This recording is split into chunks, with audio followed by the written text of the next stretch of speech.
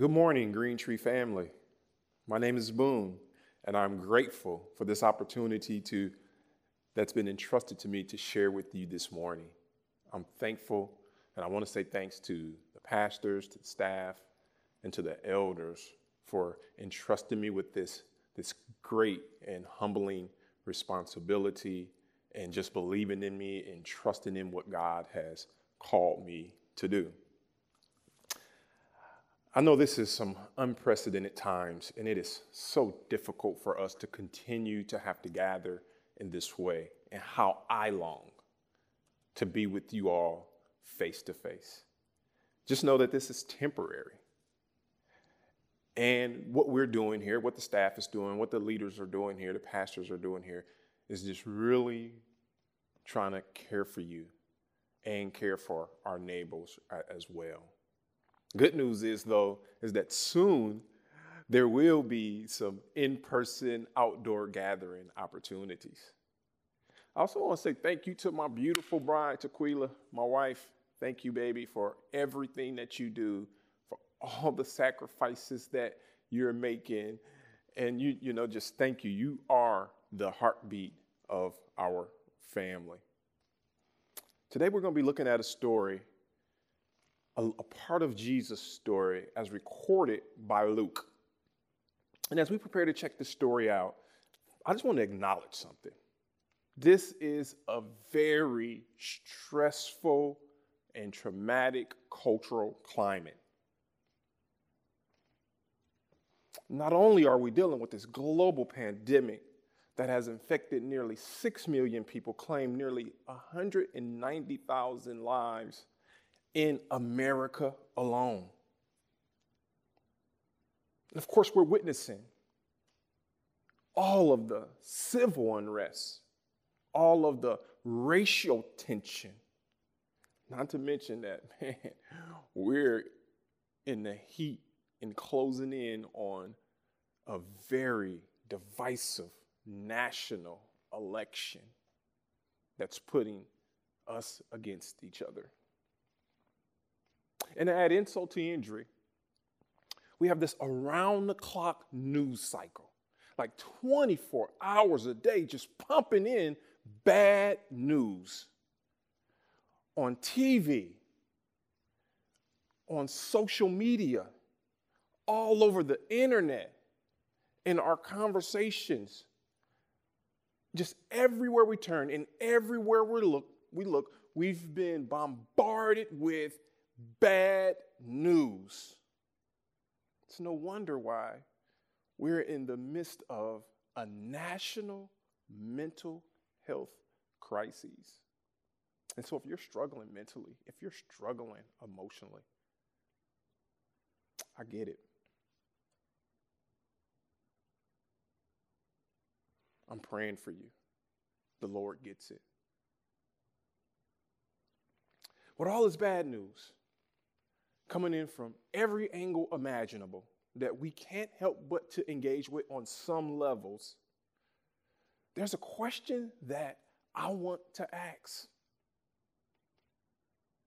With all of this bad news, is Jesus still the good news? Is Jesus still the good news? And if he is, if we believe that he is, if we agree that he is, then for whom?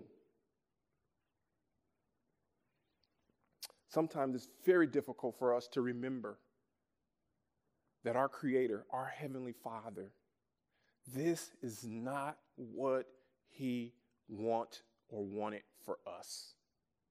He wanted so much more for us. He wanted a rich and right relationship between us and him. He wanted a rich, right relationship between humans and between humans and all that he has created. It's hard to imagine as we're dealing with pandemics, as we're dealing with civil unrest, as we're dealing with racial tension. It's hard to imagine that this is not what God intended. God really wants us to have harmonious and healthy relationships with him and with each other. So let's just see what we can learn from this part of Jesus' story. We'll be looking in Luke chapter 4. Now, this story covers several verses, but we're going to cover about 6 of them. I'll mention and refer to others, but we're really going to be focusing in on about 6. I'll be reading from the ESV. And feel free, I know it feels weird, but feel free to read along. And he came to Nazareth, where he had been brought up. And as was his custom, he went to the synagogue on the Sabbath day, and he stood up to read. And the scroll of the prophet Isaiah was given unto him. He unrolled the scroll and then found the place where it was written. And this is Jesus here. And this is where his voice enters the conversation. Right at verse 18. This is what Jesus said, quoting parts of Isaiah 61 and a little bit of Isaiah 58. The Spirit of the Lord is upon me because he has anointed me to proclaim the good news to the poor. He has sent me to proclaim liberty to the captives and recovering of sight to the blind, to set at liberty those who are oppressed, to proclaim the year of the Lord's favor. Verse 20, and he rolled up the scroll and he gave it back to the attendant and sat down. And all the eyes in the synagogue were fixed on him. Verse 21. And his voice is going to enter back in. Jesus' voice is entering back in. And he began to say to them, today, this scripture has been fulfilled in your hearing. We're going to pray. And I'm going to ask you, for those who really, like me, miss the face-to-face personal engagement that we receive when we're gathering together in public, I want you to read this prayer with me. This is a prayer, by the way, that was written by Dr. Mary McLeod Bethune, humanitarian, a civil rights activist, an educator, a women's rights activist, born, as a matter of fact, to her parents were former slaves. And this is what she said. And around the time of World War II, this is what she wrote. And you can pray this with me. Father, we call thee Father because we love thee. We're glad to be called thy children and to dedicate our lives to the service that extends through willing hearts and hands to the betterment of all mankind. We send a cry of thanksgiving for people of all races, creeds, classes, and colors of the world, all over the world, and pray that through the instrumentality of our lives, the spirit of peace, joy, fellowship, and brotherhood shall circle the world. We know that this world is filled with discordant notes, but help us, Father, to so unite our efforts that we may all join in one harmonious symphony for peace and brotherhood, justice, and equality of opportunity for all men. The task performed today with forgiveness for all our errors, we dedicate, dear Lord, to thee. Grant us strength and courage and faith and humility sufficient for the task assigned to us. In Jesus' name, we all say, amen. Jemar Tisby, the author of the book, Color of Compromise, which some of you may have read, and I'm sure it's on many of you all's reading list. He's a historian and Christian speaker who has worked in a variety of white evangelical spaces. He's quoted as saying this: I have reached the point where I know I could never flourish in a church that has to debate Black Lives Matter. The words, the concept, the organization. When police shoot black men like Jacob Blake 7 times in the back, why is there even a question? Tisby continues, I could never flourish spiritually. I could never feel at peace putting my family in such an environment. I could never fully trust the ethics or theology at a church that compromises racism in the face of Black death, at a church that tiptoes around prophetic calls for justice, at a church that wrings its hands over how some members might respond. Tisby continues, is this your church? I'm asking, is this us, Green Tree? Tisby continues, is this your seminary? And I'm asking, is this true of the seminary I'm attending? Tisby continues, is this your denomination? And I'm asking, I hope you're asking, is this our denomination? He doesn't stop. He goes on. And I'm sorry, this is uncomfortable for some. Is this your favorite author or theologian? And I'm asking, are these the only voices that we deem credible?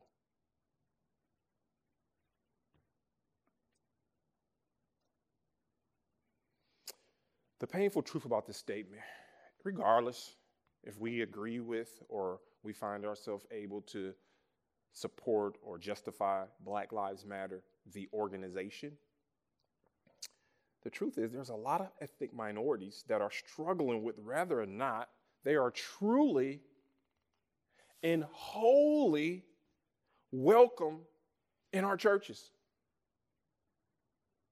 Are they allowed to bring their authentic self?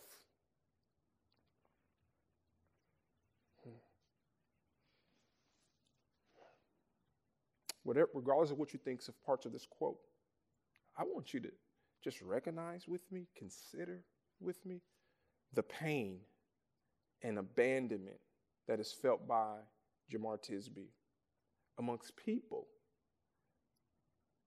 he had worked with, lived with, and loved for years. And I want you to imagine that if this is hard for an otherwise faithful and, by the way, welcome voice in Reformed Christian circles, if this is true for him, how difficult this is for those that look like him and other people of color or in other people a part of marginalized people groups that are not yet followers of Jesus. If it's difficult for a faithful follower of Jesus, how much more difficult it is for people that look like Jemar, people that look like me that are not yet Christ followers. Green Sheet, I want to know, I have to ask you this question. What about me?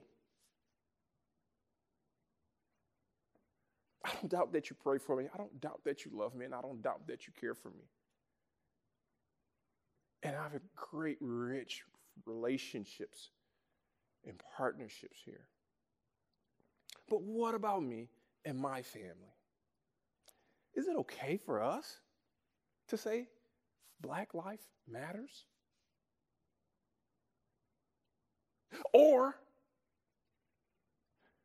Do you want me, as I pull up on our beautiful campus and as we are parking our car, preparing to enter our worship environment and gather with our brothers and sisters in Christ, our church family, our uncles and aunties and big brothers and sisters and little brothers and little sisters?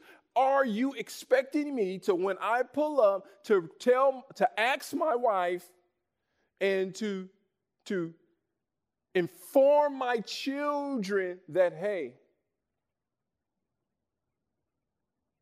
we can't say Black Lives Matter here. Leave that part of your experience in this car until we return. Is that what you want me to ask my family, my wife? I know it's hard for us to hear this, and I'm sorry,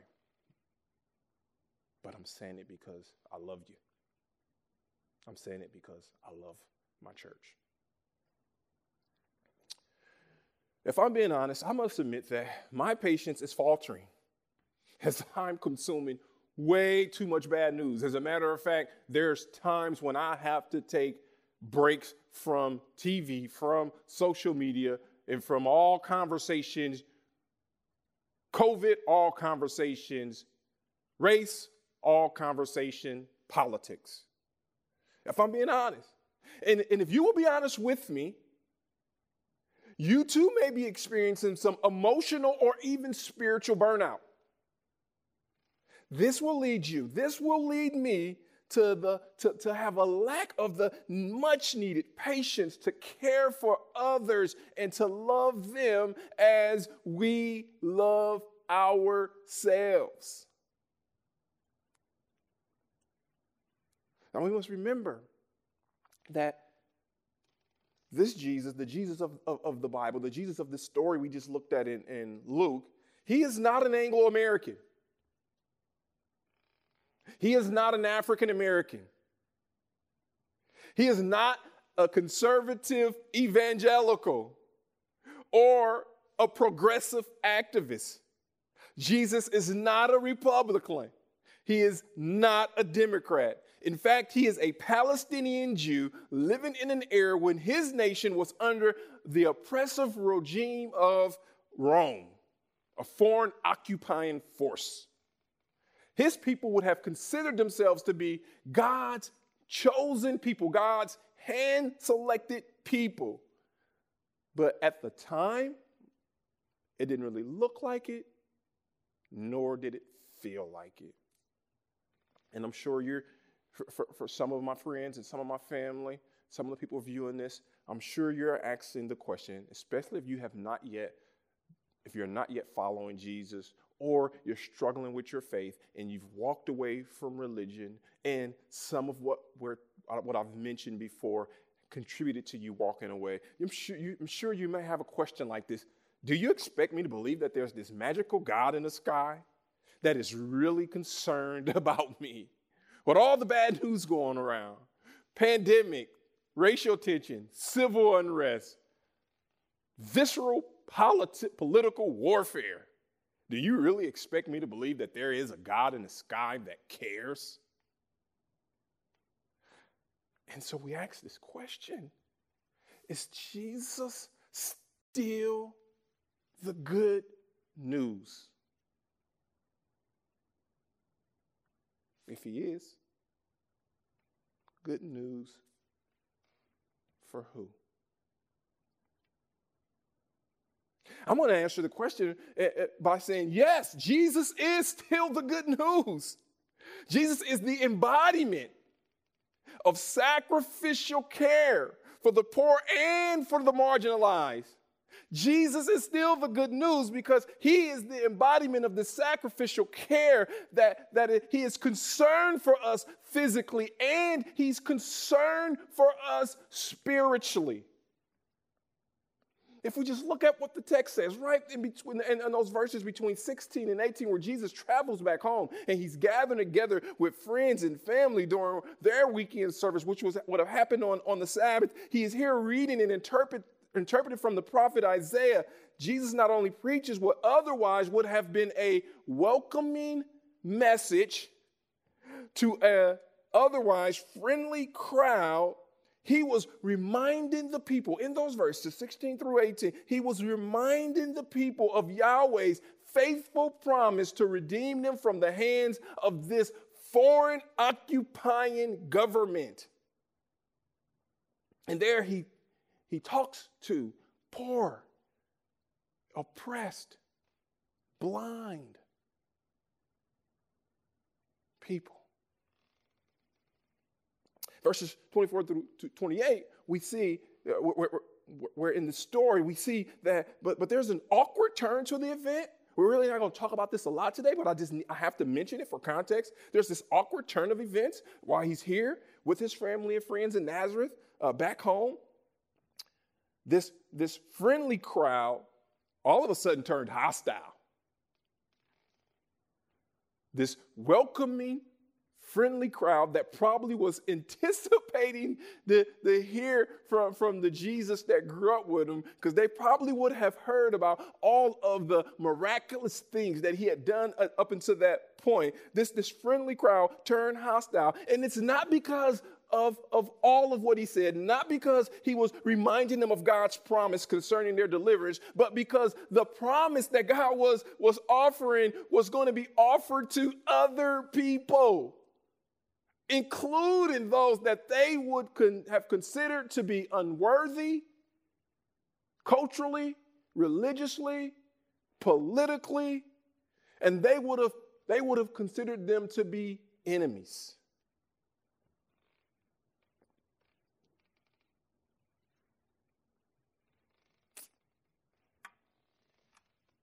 Is that us? Are we willing to shut down when we hear our Lord and Savior says that his good news is for all people?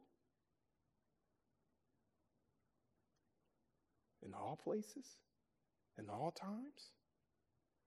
John Calvin, in his book, The True Christian Life, a little small booklet, he says this: Christians ought to imagine themselves in the place of the person who needs their help, and they ought to sympathize with him as though they themselves were suffering.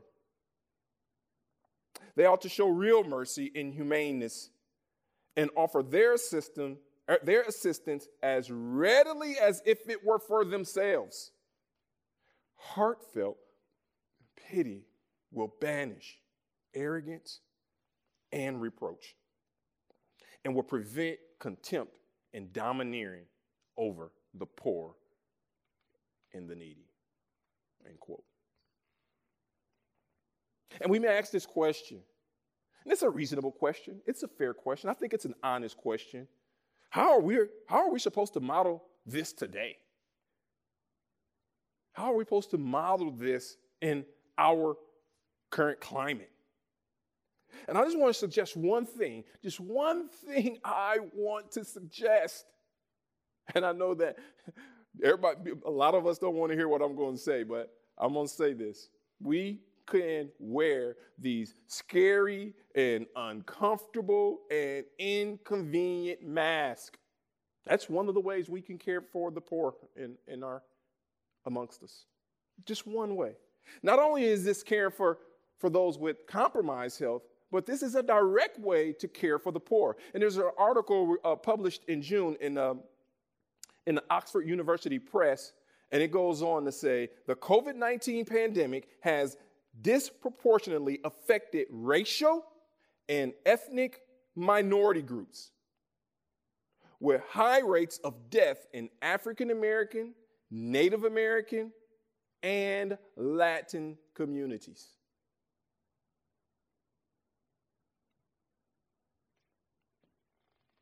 Are they worth it?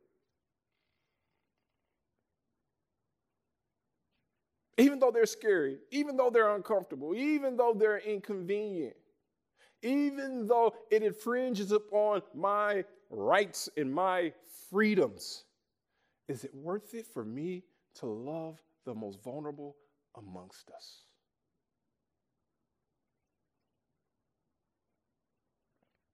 And yeah, we can ask the question. My friends and family that's faltering in their faith and struggling in religion, or have walked away from it altogether, or at least parts of it altogether. Ask the question, why would a good God allow this to be happening? And then it makes us ask the question again, is Jesus still the good news? And if so, then for whom? And I want to answer by saying, yes, Jesus is still the good news.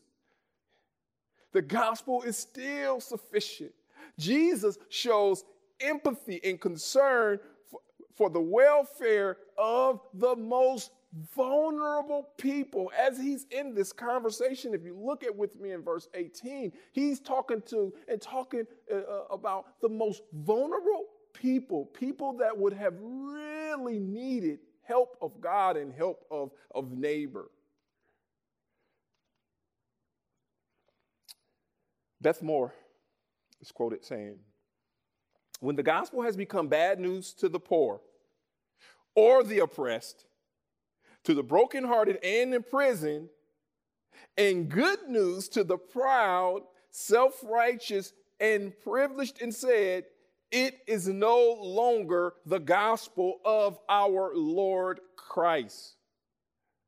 Now, of course, she's not saying, and of course, Jesus isn't saying in this story that rich people are the villains and that God isn't concerned in love for them. Of course, he's saying that. But he's specifically speaking to people who were otherwise vulnerable. Because if we're being honest, it's true. If we're being honest, this is true, right?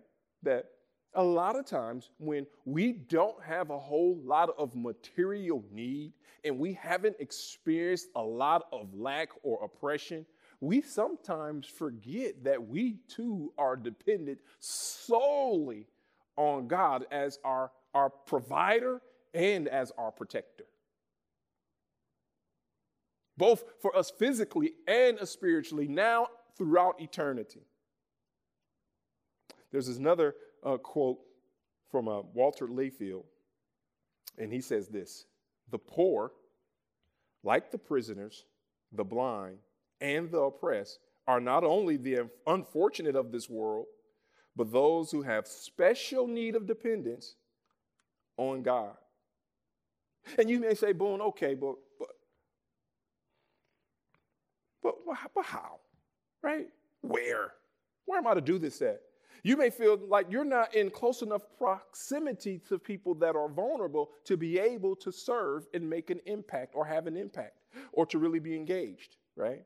And so I just want to suggest some things for you just to remind you of some awesome things that Green Tree is already doing here. Just to name a few, not everything, but just to name a few. Kirk Care, Oasis, 2028, Better Together. You may even prayerfully consider partnering with us, our North County church plant, Woke Bridge Community Church. By the way, I'm going to be leading that church plant, so you may want to consider that. But still, I know that some of us are still struggling, right? Some of us are saying, Boone, you're a pastor. You're kind of supposed to say that. You're really kind of supposed to believe that. But you may say, if God really can heal the blind and set captives free, well, why don't he just do it already if he really can do it? Why don't he just do it already? Why won't God just say a word and just poof, COVID's gone, racial tension's gone. Why won't he do it already? And so we ask the question again, and you're asking the question. And with all this bad news, so is Jesus still the good news? And if he is, who is this good news for? And I'm going to answer, yes, Jesus is still the good news. And the gospel is still sufficient. Jesus is the good news to those of us experiencing anxiety, loneliness, and are struggling with any and all forms of bondage, injustice, inequities, and oppression. See, Jesus is both here in this text, in this consistent, reoccurring theme in Luke's writing.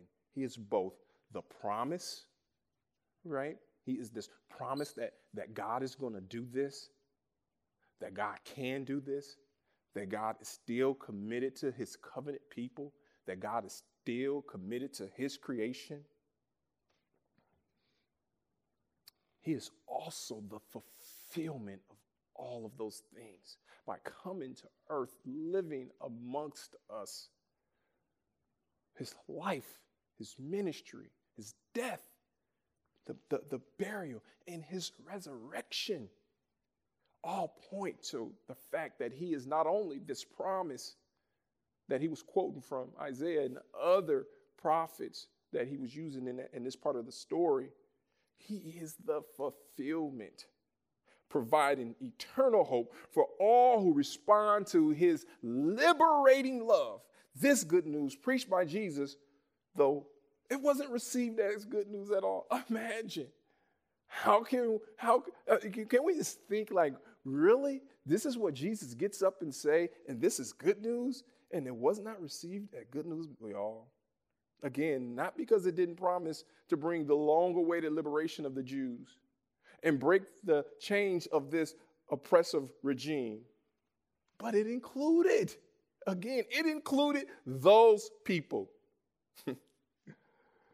the ones whose cultures were different. Maybe even the way they looked were different. Their political views were different. And therefore, they wanted God to treat them different. I just question, how many of us Bible-believing Republicans are praying for those leftist liberals?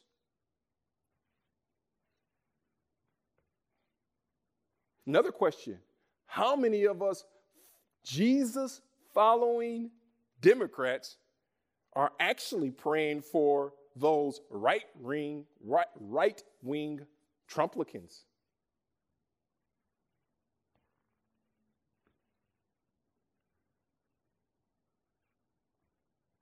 Maybe we have a problem if we are more interested and willing to defend and fight for our political views than we are to defend our faith and fight for the church's witness to the world.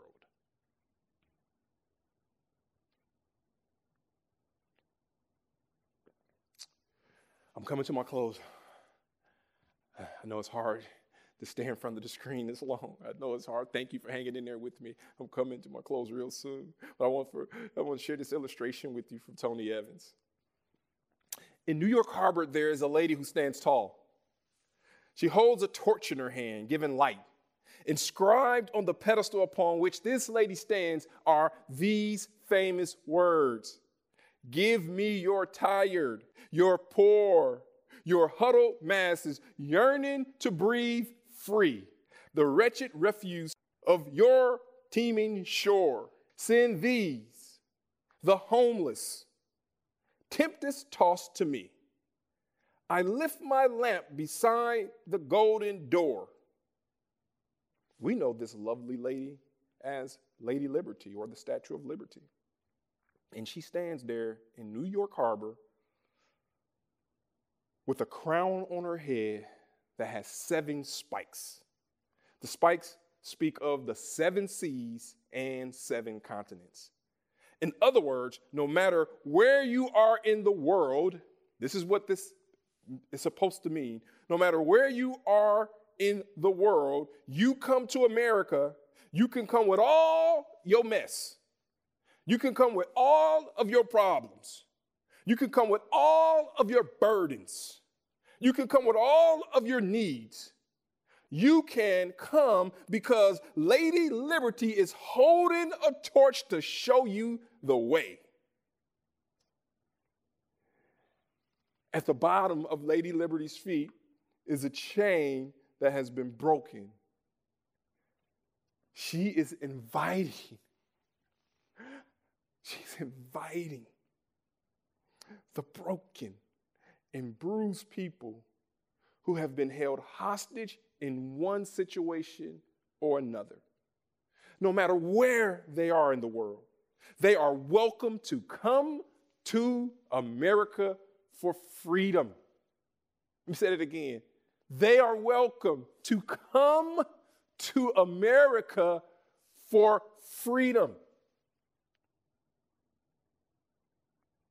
God is holding the same promise of freedom to those who are looking to escape bondage. He welcomes all to come and to bring their problems, their burdens, and needs. He is faithful to show us the way. I'm out of time, but in my closing, I just want to say one thing.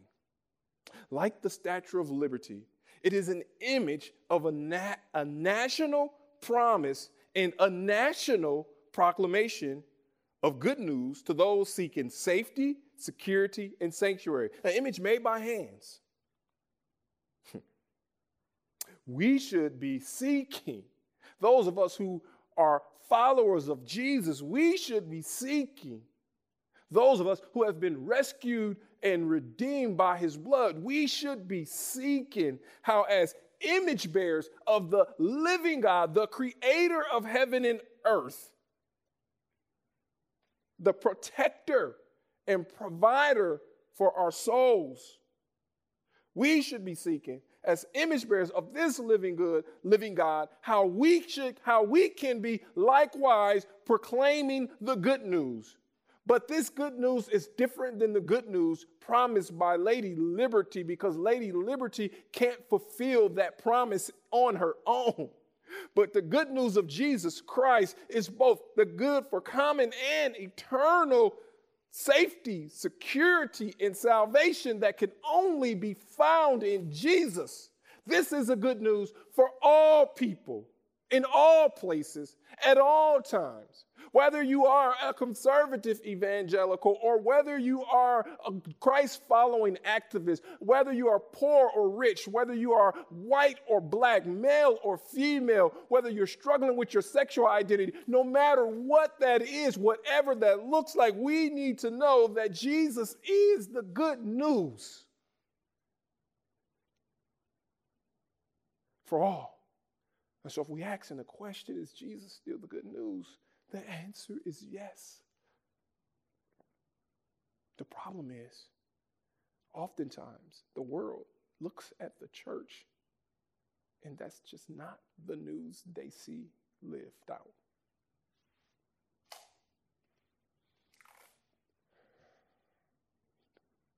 Thank you.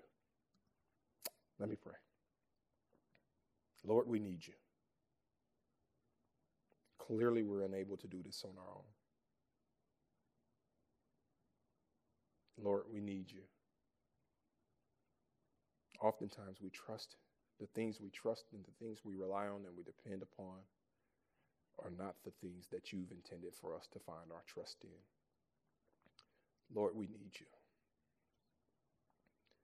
Empower us to be light of the world, light of the earth, and to be salt. Lord, we need you. Help us not only proclaim that good news of Jesus with our words, but let us proclaim it with our lives in all that you've entrusted us with. In Jesus' name we pray. Amen.